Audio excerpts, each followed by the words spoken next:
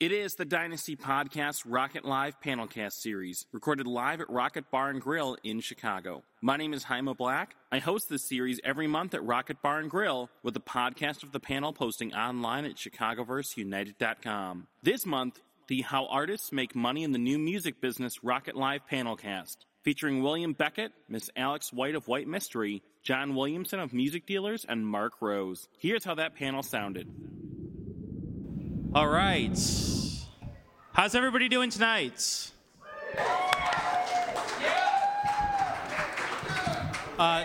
Thank you to everybody for coming out tonight, braving the rain. It's an awesome night to have everyone here at Rockit Bar Grill. My name is Jaime Black. I'm the host of Dynasty Podcasts at dynastypodcast.com. Thank you. This is a live panel series that we do here once a month. It's a live music industry panel discussion, and tonight we have a fantastic lineup that I could not be more excited to have here. We're going to be discussing, the topic is how artists make money in the new music business. So we couldn't have asked for a better panel to discuss just those topics. Joining me tonight, I'm going to kind of do a quick introduction, and then I'm going to have them tell you a little bit about themselves. We have William Beckett, of course, noted singer-songwriter, former frontman for the Academy Is, and also accomplished solo artist right now. John Williamson, COO of Music Dealers and co-founder of the company as well. We have Mark Rose next to him. Mark Rose, formerly of Spitalfield, and also an accomplished singer-songwriter, solo artist on his own, and one of the co-founders of a very cool new company called DownWrite that he's going to tell you about.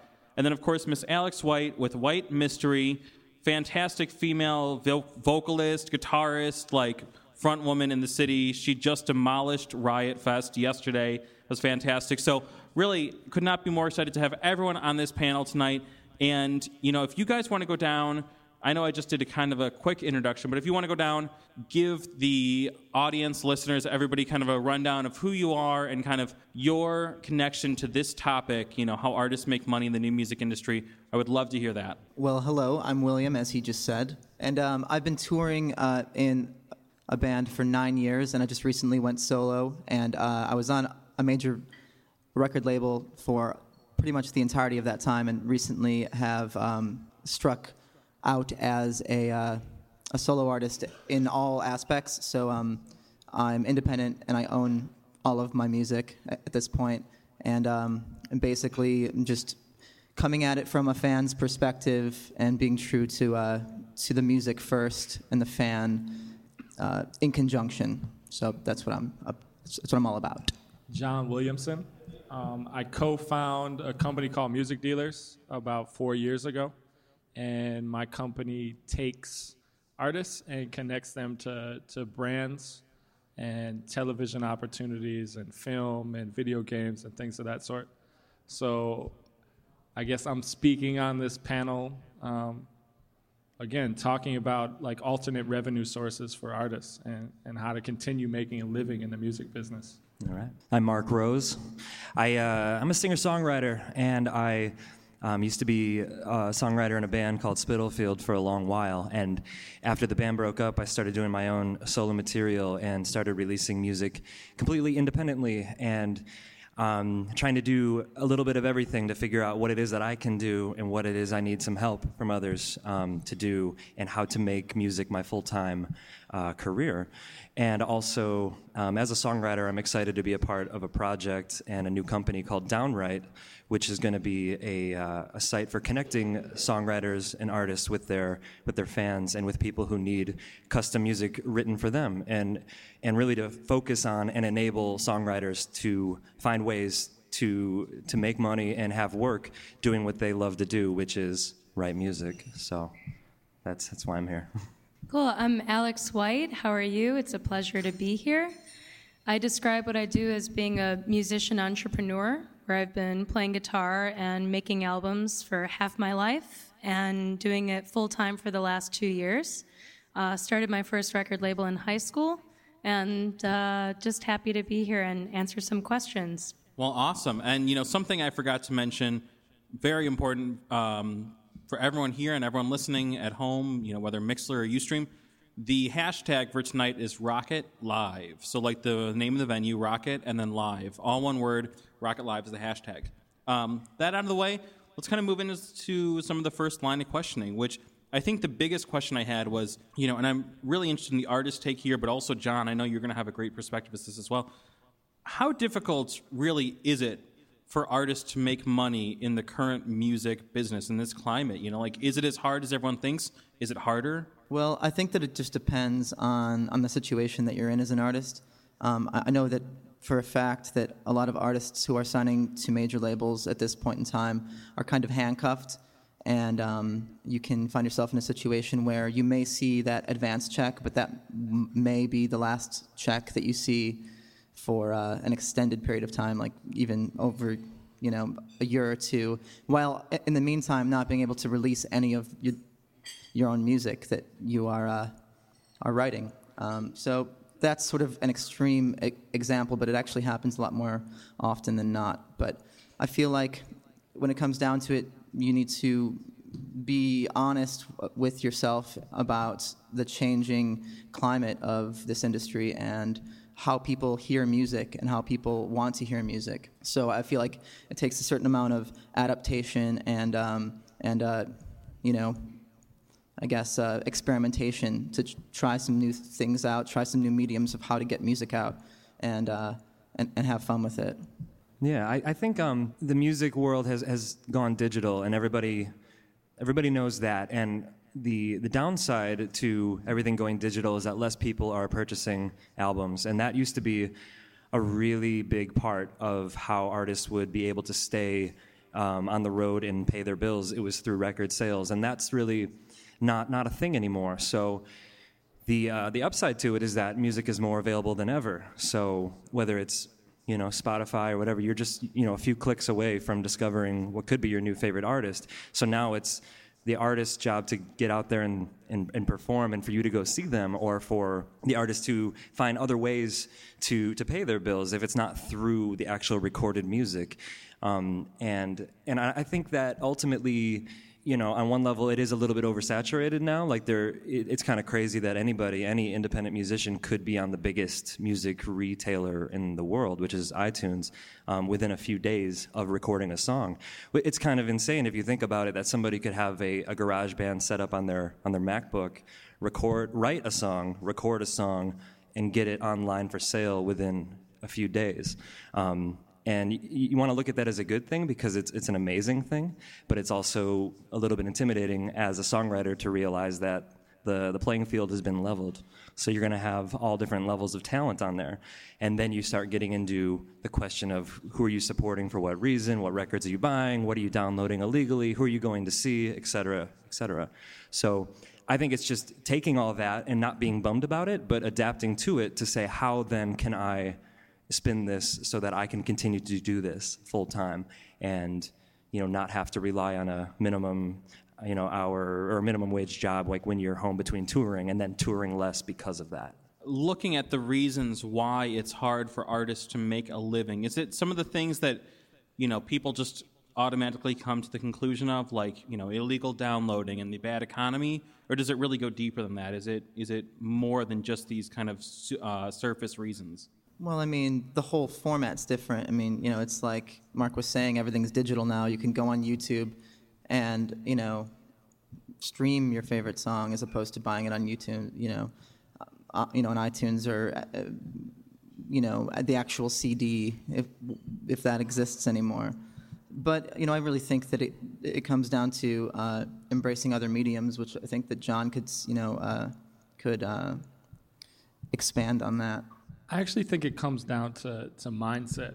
So before I came up here, I was having a conversation with a band, said they just released the record in June, and my question was, how's the record doing? And in the past, that question, it would have been followed by, it's sold X amount of copies. But now that question means, is that record acting as a vehicle for you to do what you want to do with your music? So if you're looking at your record in that light as a vehicle to do other things to earn money within music, then I think that's step one. The beautiful thing in today's music industry, in my opinion, is so many companies, such as music dealers, that are looking at artist relationships as partnerships rather than like sucking your soul and taking ownership of everything that you've ever created.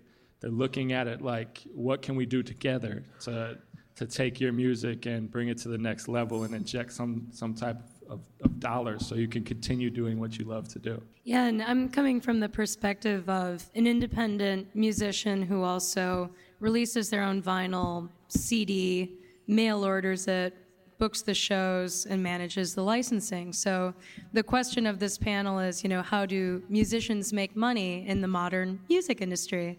In my own perspective, it's doing everything and releasing music in every medium possible. So tape cassettes, vinyl, CDs, digital downloads, licensing music to a variety of different opportunities and placements, and it makes it fun. The diversity makes it really fun for me. So one day we're printing underwear, and the other day we're flying to Richmond, Virginia to open for Garbage. So it eliminates the need for the job in between tours by just taking the reins and really running with what helps you become successful. Yeah, and I think one of the key words that you touched on there is successful, because I think a lot of people have different definitions of what successful is, especially musicians.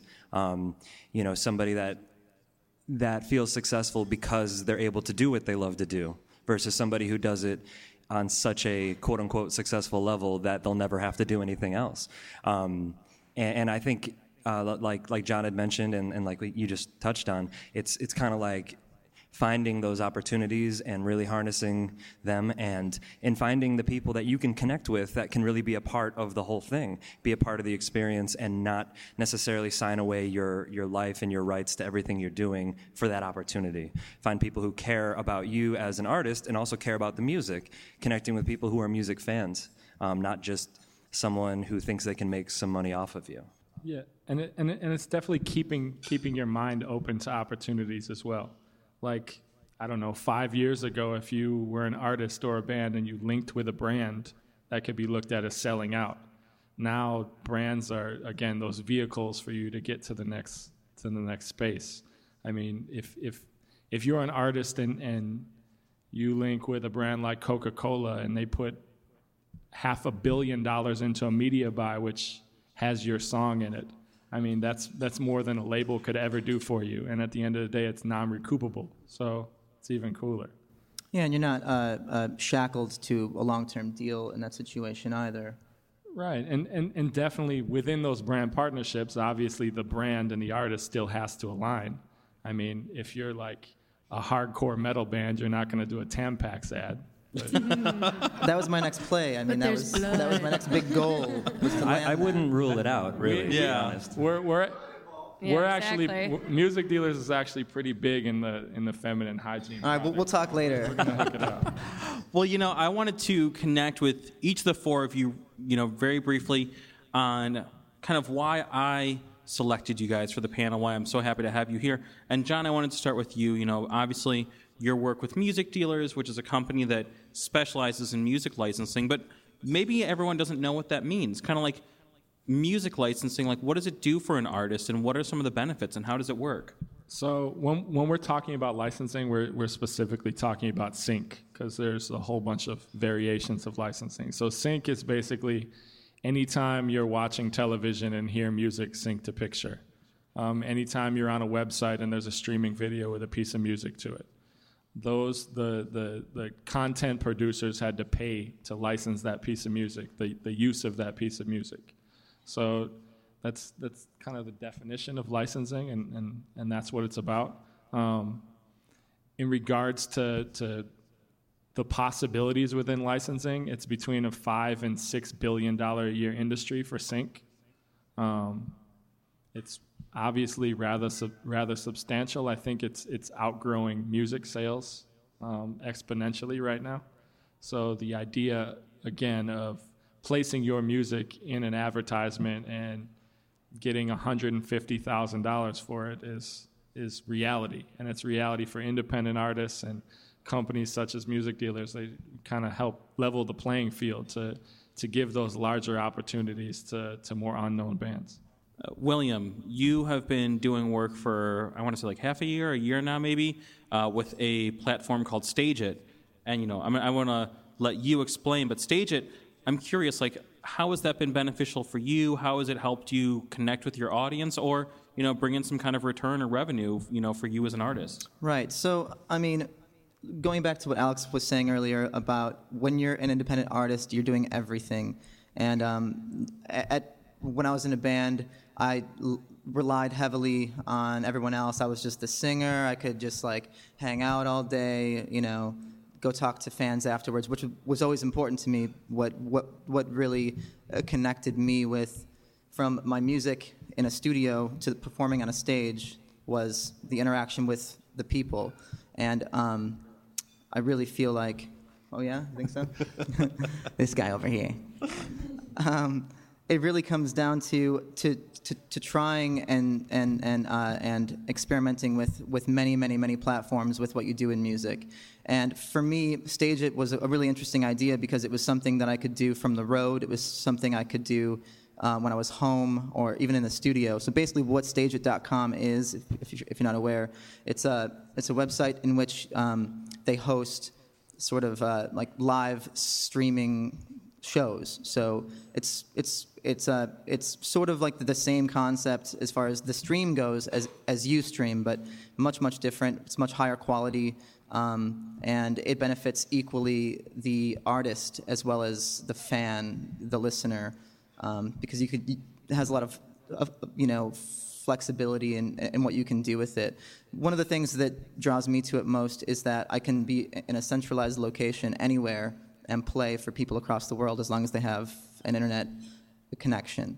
And it doesn't necessarily have to put a strain on the viewer's wallet either, because you can set it up to be something that they can pay what they want. But what I do with Stage It is I like to take it a step further, and once I'm doing the show, the interaction is what it's all about. So if someone wants to hear a song, there's a chat room, and I see it, and I struggle with keeping up with it because it kind of looks like The Matrix, But there's a system where you can tip, and that's where I've been able to make some money on the side when I'm not on tour, and it's been a very, very useful tool not only to make money and sustain this independent business that I've just begun this year, but it's a really exciting way to connect further with my fan base, that's beyond Twitter, that's beyond Tumblr, all the things that I've been doing since they came out. This is sort of another way to really get back to the music and the performance of it, and it's an exciting new way to have that connection. So it's been a lot of fun doing that. Yeah, Mark Rose, talk about DownWrite, what that is, how it benefits artists, and also how it's going to benefit listeners, and how that connection can be made through that service that you're launching. Yeah. So DownWrite, and that's spelled with a W-R-I-T-E, is really going to focus on connecting songwriters with their fans and with other people who want music written for them. And I actually just recently listened to this podcast that was Alec Baldwin interviewing Billy Joel, and he was talking about how one of the biggest moments in his career was when he could separate being a songwriter and being a singer-songwriter, and deciding that he was going to also sing songs that he wrote, but how he could also kind of turn off who he is as a performer and turn on writing music for somebody, whether it's another artist, or in this case, it would be, for a fan or a small business or an independent film or something. And I think ultimately one of the struggles that an independent artist would face would be finding ways to make money writing music. You're a songwriter, but you're writing music for yourself. So it's kind of like I find myself writing songs that I may or may not ever release because they don't really fit what I do. And then a site like DownWrite would enable me to be like, hey, if you need something, written for you, whether it's something for your significant other, or a present, or for your commercial for your small business or whatever, it'd be a way that you could come to me or to anybody else on the site and say, hey, this is what I need. Can you do it? And I'm going to give you the paints, and you're going to paint me this. And I think that that's really exciting. So I'm excited to not only run the site, as somebody behind the scenes, but also to use the site as a songwriter, as a way to have some extra income doing what you love doing. And I feel like the problem that an independent artist would face if they didn't have a service like this would be putting out there to their fans and feeling the word that I use, and my friend Bob, who co-founded the site with me, is feeling a little bit dirty, saying, "Hey guys, I can write music for money." You feel weird saying that. You feel weird talking to your fans about how much money it takes to do something, because that's a relationship that you don't want to cross that line with them. But if there's a service that you're providing that says, "Hey, if you need something, I can do it, and this is what it takes," I think that's really cool. So that's what we're trying to do, and we're going to expand from there to find ways to say, what are you down to do as an artist? Are you down to write someone a song? Are you down to perform on their record? Are you down to co-write a song with them? Are you down to produce a song or maybe play in their band? Like, what do you want to do? Like a glorified Craigslist, and maybe a little bit cooler than that. So something that Of course you would say that it's cooler than that, Mark. Well, Craigslist is really cool, but no, it's not. Cooler than that, if you can imagine. I like it. Yeah. And Miss Alex White, obviously, front woman and entrepreneur, and you run White Mystery just like a well-oiled machine. You guys are firing on all cylinders on stage and off. So, as someone who's managing her band's career, from the artist perspective as well, like, what roles are you cutting out, and what are the benefits that you're seeing in taking control of your career instead of having, a manager, a booker, and all these 10 other people helping you? Well, I come from a punk DIY kind of perspective where it's do it yourself. If you want to have your music released out there, figure out a way to do it. So basically, my role in White Mystery is booking 200 shows a year, placing our music on MTV and Viacom and nationwide commercials for Levi's and other delightful products. Securing sponsorships, so we just got a free car from Scion to tour in. That's pretty cool. Finding brands that we can align with that support what we believe in, which is playing rock and roll. So it's been pretty cool. It's just my brother and me. He drives me around, so that's pretty cool. And he moves the equipment, and then, I spend all day like drinking coffee and answering emails, and then I play at night. And it keeps life very interesting. Like I was saying, I like diverse activities and diverse mediums to consume music, whether it's a 45 or, on YouTube or something like that. So we produce videos, and it's just, if we have an idea, we try to find a way to execute it. And, that's the path that everyone needs to figure out for themselves, which is what are those things that you're trying to accomplish, and what's the path to get there and to fund it. So, it's been pretty fun. We're leaving on a 2-month tour on Wednesday, recording our 3rd album in the middle of it, and just doing a lot of wacky stuff. It's great. I like it.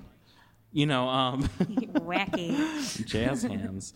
Let's talk about crowdsourcing. Obviously, I think the big story in crowdsourcing recently is Amanda Palmer, who just raised over $1 million on her Kickstarter, which is very much not the typical end result of a Kickstarter campaign, but she had this huge, enormous return. What's everyone's thoughts on crowdsourcing and Kickstarter and, kind of that whole avenue for revenue and funding? She also doesn't want to pay her backing band. Yeah, that's that the other. too. That's the aside to that. Yeah, that's unfortunate. I think it's really it is a cool and innovative and beautiful thing that fans can support the artists that they want to support through platforms like Kickstarter or Feed the Muse, or I think there's a handful of them, and I think Kickstarter is the biggest currently. But, at the end of the day, I personally feel like it's cool to do some fundraising and to allow your fans, give them the opportunity to find ways to support you. But I also think it's important not to rely on that and to also, focus on what it is you initially set out to do, which is, create the best art that you can create and, find the ways to get that art into the hands and to the eyes and the ears of as many people as possible, so that it can become a self-sustaining thing. Because at the end of that Kickstarter, the money stops. And I think Amanda Palmer in particular somehow lost that $1 million. So I don't know. I couldn't tell you. There's a lot of artists that are just getting by paying their rent in Logan Square, and not really living a very, I don't know, a very Lavish? Yeah, that kind of life. And again, it goes back to your definition of success, whatever you can do to make it work. And of course, there's nothing wrong with hitting a certain level of success where you can really start to enjoy some things in life. And I don't know, I think that crowdsourcing has been really cool for a lot of people, and it just, and I hope it continues to grow and develop and evolve. I just hope that artists aren't relying on that. You got these bands that don't have a fan base or haven't really been out there to experience what the real world is of making music, and they're expecting to raise all this money from people. And I don't know. I'm not a huge fan of that, to be honest. Our business model, a big portion of it is essentially based on crowdsourced content from artists. So a brand will come to us and say they're looking for a particular song with their 5 notes from their brand integrated into the song, and then we send out blasts to our artist community of 16,000 plus artists, and we're getting back spec work. So we're getting back custom demos, and then we then take those and we go through them and pick the best stuff and present to the client, and then the client narrows things down. So the idea of utilizing crowdsourcing in that manner, not necessarily the fundraising manner, but crowdsourcing content is awesome for us. I mean, it essentially helps level the playing field and then eventually bring the best to the top. So that's a really good point. I think that people don't really, I haven't really thought of it from that perspective, so that's really interesting. But when it comes down to being reliant on these things, and I think that Mark made a really good point, and it comes down to, I think, work ethic and like how you came up as an artist. From an artist perspective, I also started very DIY. We used to, we'd fly our own stuff, we'd make our own demos, we would stand outside in the rain, outside of Metro, outside of House of Blues, give our CDs to everyone, just be peddling. We'd make our own T-shirts, et cetera, and without that kind of work ethic, I think that the human-to-human contact when it comes to music is so important for an artist, for a performer as well. And when you can throw up a Kickstarter, I've met a plethora of young bands, baby bands that have their Kickstarter up, and they're just complaining to me like why isn't it hitting? Like what's going on? We have our Facebook going on, like we all tweet daily, and we tweet at famous people and all that, but it really comes down to it's a lot more than that, and a lot of it does come down to, I think most of it comes down to the content and what you stand for as an artist. So I think in order to sustain a lucrative, successful career, and success, being whatever the artist himself or herself views that to be, it comes down to the content in which you're putting out. It's about building that foundation. Yes. It's literally the difference between like a startup that off jump is completely funded by VCs and has boatloads of money, and they can make as many mistakes as possible and don't even have to have a product, versus a startup that clearly defines their target, clearly has a product, figures out how to generate revenue, and then gets funding. It's along the same lines. They pour the concrete and let it set first. The way we started when we were in high school, where we decided we wanted to put out a vinyl record, was we played a ton of shows, saved the cash, and then we made our record available for pre-order. So it was maybe kind of a similar concept where you're putting a goal out there.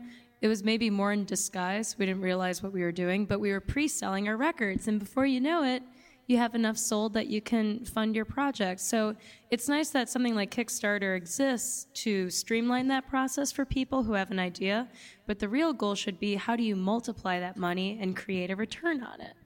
Right.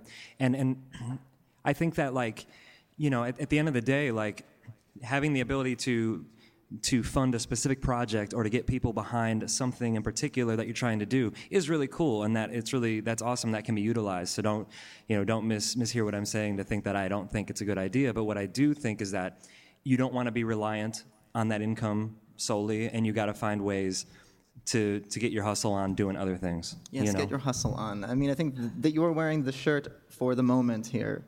John's wearing a shirt that says "Return of the Hustle." Yeah.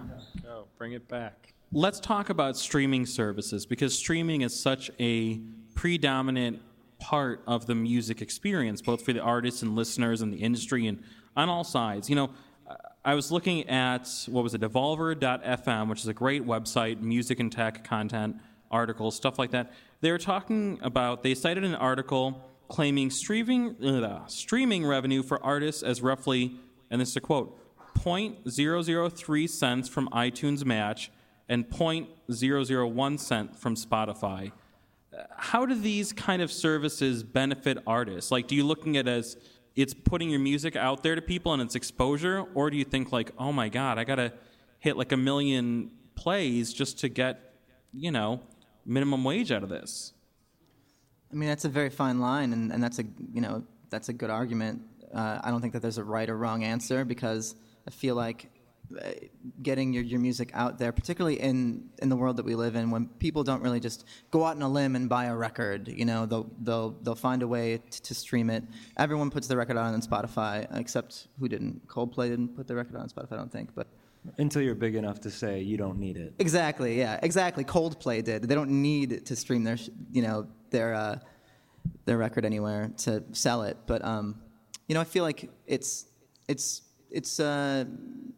wishy-washy, because to stream an entire record, you feel like you're kind of giving it away. But at the same time, when it's a new project, for me, I feel like it's kind of comparable to like handing out samplers at a festival.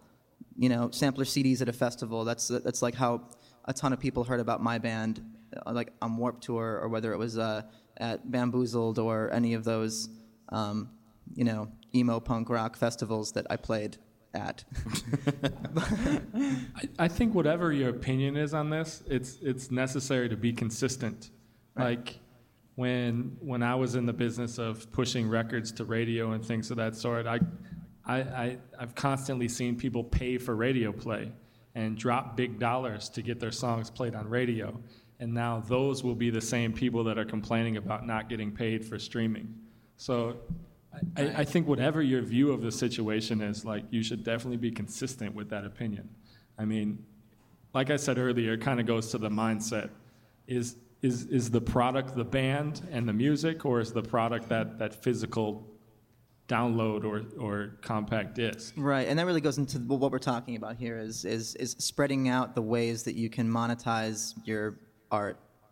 And it's not only, it's clearly not only in the music, obviously, in the MP3 that's on the internet, whether someone downloads it or not.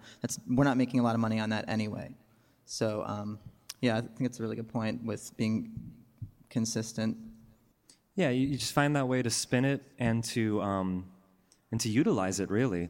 I mean, the reality is that you could be on Spotify, but if you don't have anybody listening to it, it doesn't really matter that you're on Spotify, And if you're on Spotify and someone hears something and likes it and tells a friend, and they see their playlist, their friend made, and this, that, and the other, if you start to get a bunch of listeners out of it, then hopefully those listeners are going to be the ones to help spread the word about your music. And whether they're coming to a show or picking up a record or a T-shirt or whatever, that's to be determined. But that's a numbers game, and rather than fight that, you'd rather embrace it and say, hey, you can check it out for free, And there's a lot of people, especially the younger folks, that have never known anything except free music. So, whereas, when I was in 8th grade, I was looking at the bands I was into were thanking on their records and going and just buying them on a whim. Yeah, I think that era is long gone. And rather than being jaded about that, say, hey, you can check out my record for totally free. So if you don't like it, you didn't lose anything. And if you do like it, then hopefully you tell somebody or you come to my show. And you just find a way to let it grow from there. Yeah, definitely. Yeah, they're fantastic platforms for discovery. You might ask, why spend a couple $100 on making a music video? It's going to go on YouTube for free consumption. Why bother? I could be using that for something else. It's because it's a great way to reach people and be invited into their homes or onto their laptop or their phone. And, if you're a touring musician, it's a great way to connect with people. When you get the digital statements saying, you have this many iTunes downloads and this many from Amazon, and then you see the little sliver that comes from Spotify, you're like, I'll take that $1. You're not going to say no. So, it's a great way to connect with people, and it really comes down to having diverse revenue streams. You're playing shows, you're streaming, you're, selling T-shirts. That all of those different things come together to make the whole that is the engine for your business or your band. Something I saw recently in Fast Company on their website, and I thought this was really interesting. And of course, no surprise given who it is, Lady Gaga is doing something different and experimental. And her next record, her third album, Art Pop, is going to be first and foremost an app, like for smartphones and tablets and PCs and Macs. So instead of just going and buying a CD, the whole album experience will be centralized around a mobile app, and then I think it'll kind of build from there. Like, the thoughts on that from a creative standpoint as an artist or a business standpoint, from where you guys are sitting? Go for it, guys. Everyone's chomping at the bit up here. We're like, I want to talk about Gaga. Yeah, actually Bjork released her last album as an app, and it was really crazy. I mean, all of this stuff is so cool. I mean, creativity is rising to the top. No longer can you just do the set standard. Like, the true thinkers and the true creatives, they're rising to the top, and I like it. I like it too. I think it's a really cool idea. But at the same time, as a music fan who does know mediums of music beyond just the app and what's on this thing, it's a little saddening to see the CD dwindling, the cassette dwindling, but there are still people who are collectors. And I think that on a smaller level, while this is a great idea as far as it being something new to get your music out, I think that the old mediums shouldn't necessarily be completely ignored. And on a smaller level, that's why I still do physical CDs with artwork, with individual artwork for those releases, because I feel like there are people who do view it as as a collection, as a piece of art, as something that they will want tangible. Because when everything's intangible, then what does it really mean anyway? So I think that embracing what's happening here, and embracing whilst still building upon and not abandoning what got you to this point in the first place, to a certain extent. That's where I'm coming from. It's just cool because the value is actually going to the music and to the band and to the artists themselves, rather than like to a physical product. So that's kind of how I see that. Sure. Yeah, I mean, that's another way to look at it. But from a fan perspective, I feel like once you, as an artist, when you lose the connection between, if your favorite band did this, would you think it was cool? That's how I like to think about what I'm doing and how I'm releasing stuff. And I feel like if I woke up in the morning and I had I'm going to release my EPs as apps idea, I'd probably be pretty happy about it. But I'd still release a physical copy as well. Yeah, I think it's a healthy combination of trying to reach new people, but also try to really satisfy those who are truly fans of what you're doing already. It's like if your two biggest fans is your little brother and your mom, which in the case of me it is. It's like would you're they forgetting think it's me, cool? okay? Mark, and Bill, me. My mom doesn't know what an app is. Unfortunately for her, but I think it's easier to do something so cool like that when you have such a giant audience already.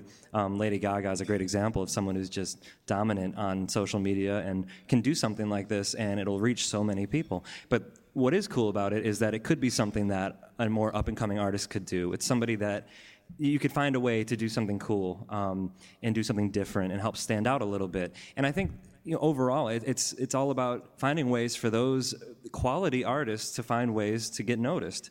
And if an app is the way to do it, then do it. It's like I'm not really into paying for too many apps on my phone, but at the same time, if one of my favorite artists did something, I'd probably pay for it. So you just gotta kind of weigh out the technology side of it with the artist integrity side of it, and try to do something cool for your fans, and then also for new people to hopefully catch on to. Yeah, novelty is so awesome. That's been like a pervasive element in marketing, since products have been born. So it's like you've got your Little Orphan Annie decoder ring when you're listening to the radio in, the 20s and 30s, or sticky fingers like Rolling Stones with an actual zipper on the LP album cover. Like, those are great, cool things. If you can harness new media, in whatever way it is, there's actually a really cool program called App Guppy, that allows you to create your own band app for free. So basically you put your Facebook URL in there, you put your YouTube URL, Flickr and so on, and it just integrates all of these websites into a single app that your fans can download. So again, you're being invited into your fans' pocket, in their little Android or whatever, and how can you use the things that you're passionate about to connect with your audience? So if it's apps because your market are tweens and techies and whatever, or maybe you put out a tape cassette that comes with something cool. It doesn't necessarily have to be tech or otherwise. I'm downloading App Guppy as we speak. I like what you said about condensing some of the social media. It's kind of crazy how many social media sites there are, and how many keep coming out that are telling you have to be on this one too, you have to be on this one too, and they're all providing such a similar service. And you find yourself as an artist saying, how can I be funny on Twitter today, instead of how can I make this hook better? And that's unfortunate. Yeah, and I do think that, social media is a great thing, and I think it should be embraced, and it's even cooler when the artist themselves is truly the one updating it, not some kind of social media bot, etc. But finding a way to condense all that, into an app where everything is in one place, that's really cool, because then the photos you're taking, the statuses you're updating, the music you're putting out is all right there.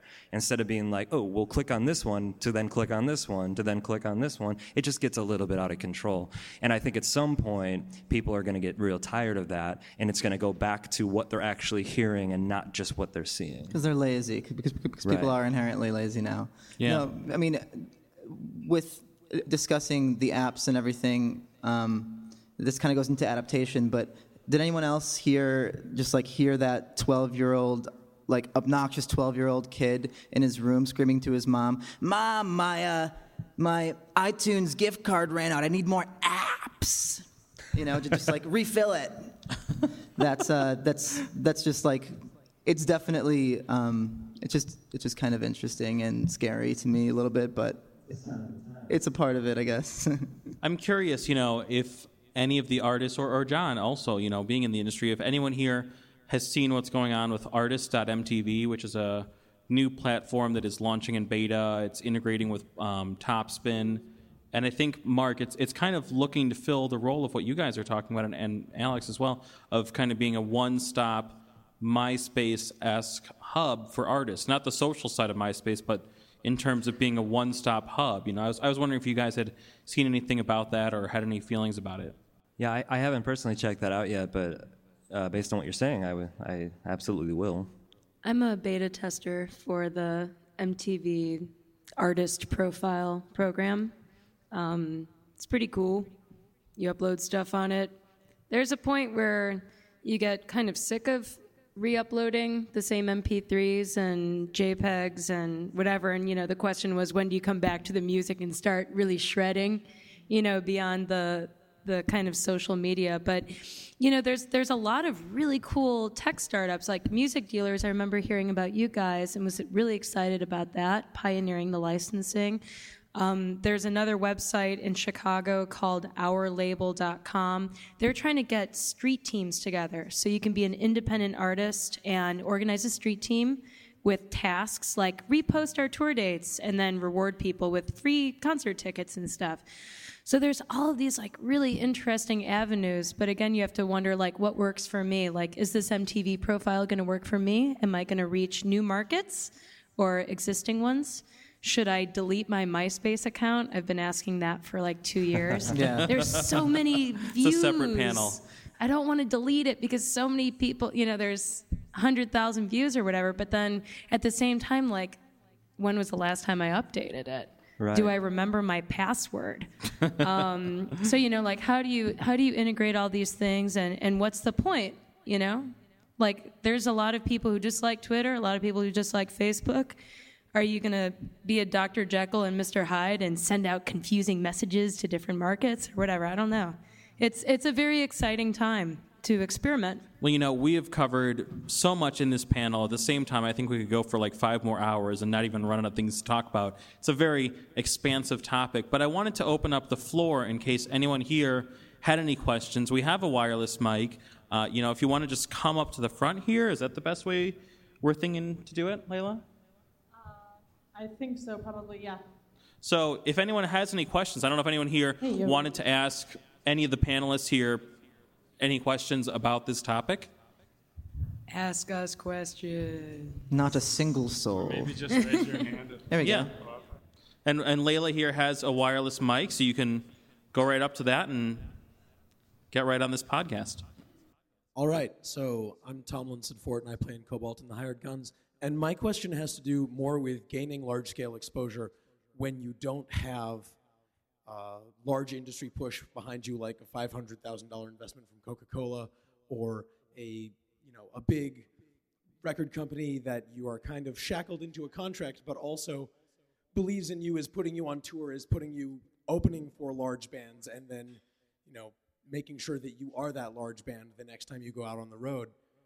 What do you recommend to artists who are more interested in gaining that level of exposure than monetizing that yet? Because Spotify, to me, sounds like a great idea. I don't care about 6 cents versus 6.10. I care about another 6,000 people hearing the song. I care about another 60,000 people hearing the song. I think the great thing about the sync and the licensing world is that the trend right now, brands are trying to help launch the new thing. A lot of brands, they don't necessarily care about huge bands that are buzzing now. They're looking for the next cool brand that kind of goes in hand with the target market that they're trying to hit. Even if you have 1,000 followers on Twitter, like it doesn't really matter. So I think even though that you're at that beginning stage, I think still trying to link with brands right now, targeting brands that your band fits with is very important, and it's very doable. Yeah, I think there's there's no quick fix, and it's almost like a term that's been thrown around for years, like in the entertainment business, is catching a break. You also got to go out there and try to make your breaks happen, and that involves going on tours where you're playing in front of very few people, but those tours give you some character and help develop you as an artist, and they make you stronger so that when there are people there, you know how to actually perform to them. Something that I noticed with my former band Spitalfield, and now with myself as a singer-songwriter, is that I see footage and I hear recordings from the earlier stages and then the later stages, and I'm thinking, well, maybe it's unfortunate we haven't caught our break here or here or here, but I'm glad it happened here because we were a better artist. And I think the content is just so important. And unfortunately, in a digital era with a lot of flooding of a lot of different markets and a lot of different genres and everything else, sometimes the most important part gets overlooked, which is what you're doing. And unfortunately, like I said, there's no quick answer to say, like, well, you do this and then bam, because if there was, everybody would do it. So I think it is important to develop those relationships with the small promoters, with other bands, to connect with other artists that are in a similar spot to you, to be trading. This is kind of an old school mentality, but trade shows with that band in Northwest Indiana that has 40 friends there, and you have your 50 friends here, and you guys can play in front of each other's crowds. And you got to start somewhere. Build locally, build regionally. And yeah, every once in a while take a stab at it, get in the van and drive and play some shows you might lose some money on, but at the end of the day, you don't, there's no quick pay to play, you know, in the big picture. And if you're getting sucked into like websites that say, you pay us $20, we'll check out this MP3, an industry professional will listen and give you feedback, that's a load of crap. So don't do that. Spend your $20 on gas money to get you to the next gig, you know, and keep doing what you do, you know, get good at it. Yeah, that's great input because, you know, going to Grand Rapids and Champaign and Milwaukee and those 40 people that you meet, that will snowball. And those promoters, if they're doing a good job, will develop and you'll develop with them. So next year they might be, you know, booking a festival in the parking lot of the venue that they were once booking at. So just growing at a comfortable pace is a great way to do it, and having plenty of merch to like lubricate, you know, your ride over there for sure, even if it's just like CDRs and buttons, something cheap. People love like $1 things. I'm really cheap. I like cheap merch. You know, like $10 spray paint shirts and buttons and stuff like that. Those are the things that are most charming and collectible, you know, and just save that cash and keep growing it. Yeah, I think bundling, like talking about merchandising for anybody who's like, you know, in a band or upcoming or whatever, you know, merchandising is very important. You want to obviously have some cool stuff and have new things for your fans that are truly your fans to reinvest in, because they're the ones who kind of keep you afloat. But you know, it's like when you have an album that ultimately you end up pressing through like disc makers or something, and you look at the amount of records you have, and if you sold them at $10 each, how much money you would make. But the reality is that, you know, if you sold a t-shirt for $15 and added in your CD for free, you know it cost you a lot more, you know, to make that record. The, you know, the heart and soul that went into it, not to mention the recording budget or whatever it is you're doing. So I think, like, you know, bundling merchandise is important. Having an online store is important, so people can support you from all over if they want to pick up your stuff or wear your, you know, a shirt with your name on it, because that to me is priceless. You know, the word of mouth, the actual grassroots stuff, which you see less and less of, I think will make a return. And maybe that's just wishful thinking, but I'd like to think that once everybody's gotten way too much stuff thrown at them, they're eventually going to go to what they truly love. I sell a custom William Beckett Rubik's Cube. Do you really? Yes. That is awesome. And that's the truth. and it's just fun and collectible. And it's unique.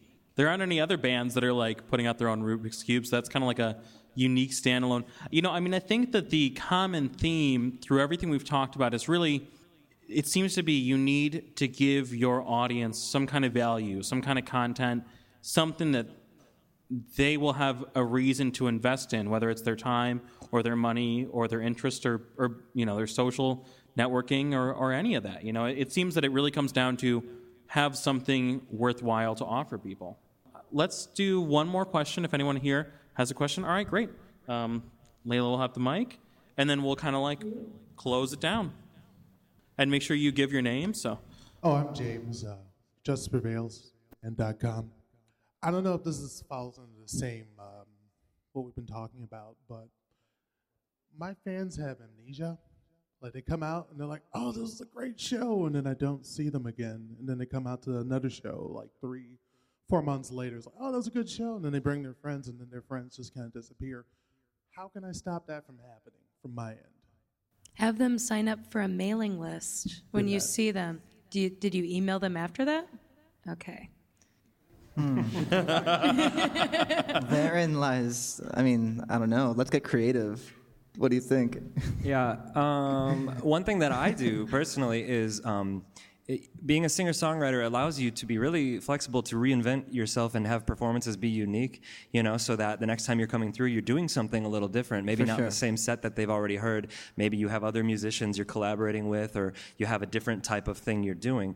At the end of the day, they like you and they like what you're doing, so now take what you're doing and do something fun for you that could also be fun for them. Yeah, that's a good idea. Even something as simple, and it's not necessarily simple because after a show and after a full day of travel and whatever, but as an artist, what I've always done since the very beginning was I've stayed after the show and spoken to each and every person until they're all gone. And a lot of times that's like even having 20-minute conversations with someone while there's still a line behind. But to me, I really enjoy connecting with the people that connect with what I do, and I feel like when you're just being a genuine human being with people and showing them who you are, besides just a performer on a stage, I feel like that has really helped me in my career. Just not only sustain and build on my fan base, but it also means a lot more to me because I'm getting to know them as well. And I think it's important too to realize that if they see you on show number 1 and they're not at show number 2, it doesn't mean that they're done. They could be busy, they could have other things going on. I mean, ultimately, we put so much weight on those fans when it's a smaller fan base, and it's important to connect with them, like Bill's talking about, and to get their information so you can reach out to them, like the email list, etc. But also, do yourself the favor of not being bummed about it, because as long as you're doing what you're loving to do, and if you're putting on a show that you think is great, and if they can't come to this one, then think that they will come to the next one, or find a way to let them know about the next one if they missed that one. Let them know that they weren't there, but that you're looking forward to seeing them again, without being a jerk about it. Yeah, maybe the Game of Thrones finale was on that night, and they just couldn't pull away, I mean, I can relate. And sometimes you ask your fans like, hey, what happened? And then you find out, well, that's the venue where people don't like to go anymore. Or, there's like a change of management. Or your show was like $5 when I went last year, now it's $15 because of whatever whatever happened. So like it probably doesn't hurt to ask too. Like, hey, I missed you. What happened? It's like, oh, well, everyone lives in this neighborhood now. And it's hard to know that when you're going to New Orleans or you're going to Madison. Like, it's hard to have your finger on the pulse all the time of every city, but why not ask? Or have a different costume for every show. Ooh. I like that concept. Yeah, well. That would be cool. Like, there's this band called The Spits, and sometimes they're always like valedictorians with like mortarboards and graduation gowns, or like they'll be every character from McDonald's, like Grimace and Ronald McDonald and the Hamburglar. So like, if you get people excited in that newsletter, maybe you'll get a reaction if you do something kind of left field and ridiculous. So just dress up like the Hamburglar. Yeah, I think that's the key takeaway from this panel. Ronald McDonald had a really sad dog named Sunday. You guys should Google that. He did? It's a sad clown dog. When? I don't know. I have to Google that, yeah. You're not alone, though. It happens to musicians of all sizes, when they return to a place. So why not ask? Right, and it's frustrating, and try not to let that, shine through, like when you're communicating with them. Because, it's tough, and I've been there for sure. You wonder, like, oh, you come on all these shows, and you just suddenly stop, and you're like, are you not a fan anymore? Do you not like what I do anymore? It's like, no, you're just playing my city once a week. So. Right, that too. I really want to thank everyone who took the time to be on this panel tonight. Miss Alex White, Mark Rose, John Williamson, William Beckett. Let's give it up for all of them. They were fantastic tonight. Offering up some really invaluable insight. So thank you guys so much for taking the time and really like sharing all these things and sharing your thoughts.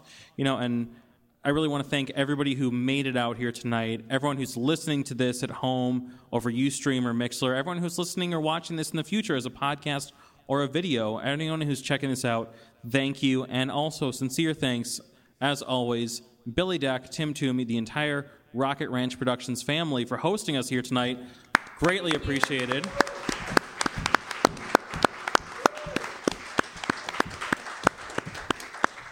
Chelsea Morin, Colleen Mares, Layla Royale, all of whom handling audio and video for this. My name is Jaime Black. I host Dynasty Podcasts. You can follow us on Twitter at Dynasty Podcasts or find us on Tumblr, dynastypodcast.tumblr.com. Thank you again to everybody who came out here. Have a good night.